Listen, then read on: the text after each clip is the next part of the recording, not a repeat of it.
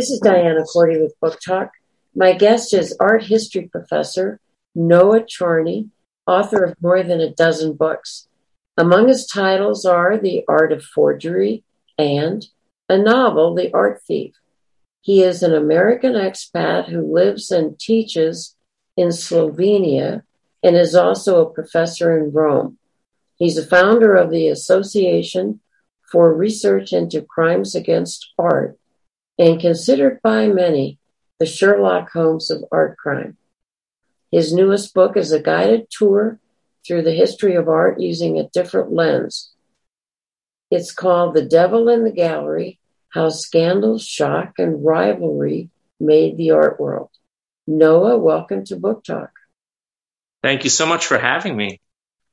Scandal, shock, and rivalry all have negative connotations, don't they?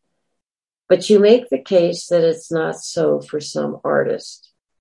I think that I can make a case that for art in general, actually, there have been relatively few artists for whom scandal, shock, or rivalry have actually been problematic. Now, that's a surprise because in most fields, all of those are very negative things. And even a whiff of scandal can cause the ruin of a career. But in the art world, they seem to be so beneficial that artists court all three. So from a rivalry perspective, there's a little bit of capitalist economic theory here, but basically competition results in better out. But then scandal is defined as an inadvertent making of waves and shocking the public, not through intention, but by a byproduct of what you do. Whereas shock is deciding, I'm going to scandalize, I'm going to do something that's going to get me attention. And all three of those have really improved the careers of just about all the artists I can imagine. There are dozens of case studies in the book. And it's a fun sort of alternative way to look at art history, some of the stories we know, but not within this context. Who's the biggest shocker in your book? Well, if there's a poster boy for all three, it's got to be Caravaggio. I open the book and end it with him. And he's the headliner for all three. And very often all three will cross paths within a single career. So he scandalized. Some debate as to how intentional that was, but he was just a very unpleasant and pugnacious person, but an absolute artistic genius. And he used shock tactics on purpose. There's a strong consideration that he intentionally made some of his religious paintings so that they would be deemed indecorous and rejected by the initial commissioners. He would keep the money that he got in order to start the painting, go and sell it to a private collector for much more. And then it was all about rivalry. Most artists would love to have someone emulate their style and actually had studios where they would teach apprentices and assistants to paint in their style, but not Caravaggio. He actually threatened to sue or beat up or threatened to kill other artists who emulated his revolutionary style. And so he had one rival after another.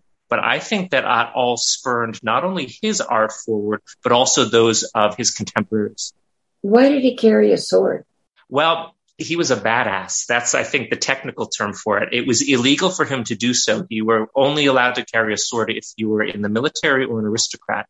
And he carried a sword because he was getting into a lot of fights. Rome, circa 1600, was a very dangerous place. It had a lot of dark corners. There were a lot of muggers. There were gangs. It sounds kind of silly to us, but there were gangs of artists. We think of artists as probably not so aggressive and violent types, but these were gangs of artists would get in street fights with each other. And he had a great slogan emblazoned on his sword. And it said, "Without hope, without fear," which I always thought would make a great tattoo for a Caravaggio scholar. So yeah, he was just a badass. That's the only term that I can think of.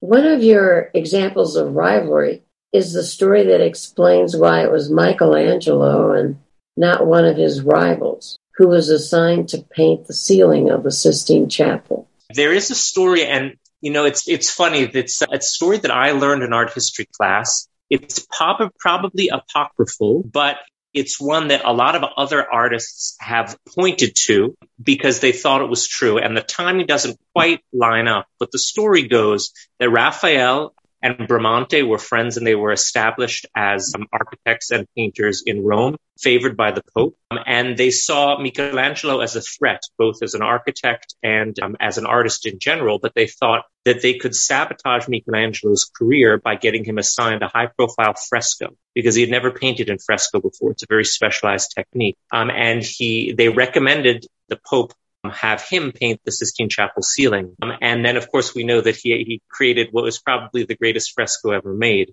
The timing doesn't quite work out with the actual dates of the artist in question. So that story is probably apocryphal, but they did have a rivalry. And in another painting called Fire in the Borgo, which is in the papal apartments, it's a fresco by Raphael, but it's very interesting because in it, he paints intentionally some figures in a Michelangelesque style. So he's essentially saying, you know what, I can paint like Michelangelo if I want to, but who would want to, because my style is so much more elegant. And so you see the rivalry in a single painting, and I love that.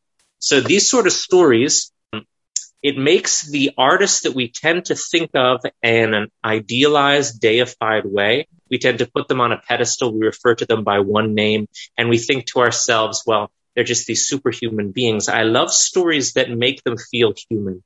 And we forget that these were human beings who happen to be exceptional artists. And I love stories that flesh them out in a three-dimensional way.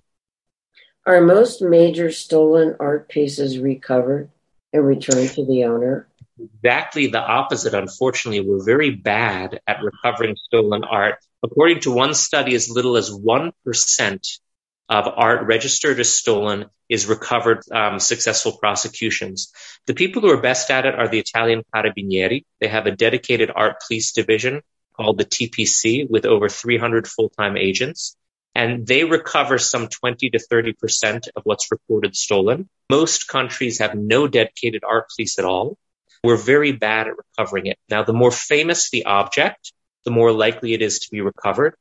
And in terms of quantity, the vast majority of art crime is illicit trade in looted antiquities that were taken directly out of the earth or sometimes the sea in illicit excavations. And so nobody knows what was there.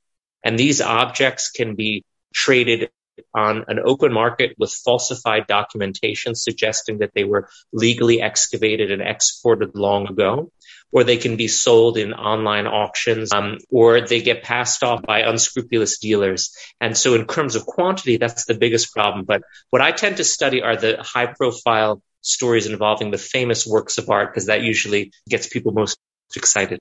Why is it good for the art world and the rest of us that there's a devil in the gallery? Well, I think that it's good for the art world and the rest of us because it provokes people to work harder and to think outside the box. I think what we would have if we didn't have these rivalries and these scandals, we would have a system that was promoting the status quo. The rivalries and the attempts to push boundaries to get written about, to get attention, tend to make people do more than they would otherwise, to try to step out of their comfort zones and to essentially garner attention. And the rivalries force people to outdo themselves in an attempt to outdo others. And so it's sort of the same concept if we had, only one cable provider the world over. They would do just no more. But if there's competition, then it's better for the consumer because the different competitors are trying to outdo one another. So I think it's the same. It's basic capitalist economic theory, but transposed to creativity. Then it still functions as beneficial for all involved. And the negative sides do not seem to stick with the artists. They seem to shrug off scandal, shock, and rivalry with ease, which means that they're not punished for trying to push those boundaries. Thank you. My guest is Noah Charney, author of The Devil in the Gallery, How Scandal, Shock, and Rivalry Made the Art World, published by Rowman and Littlefield. This is Diana Cordy with Book Talk.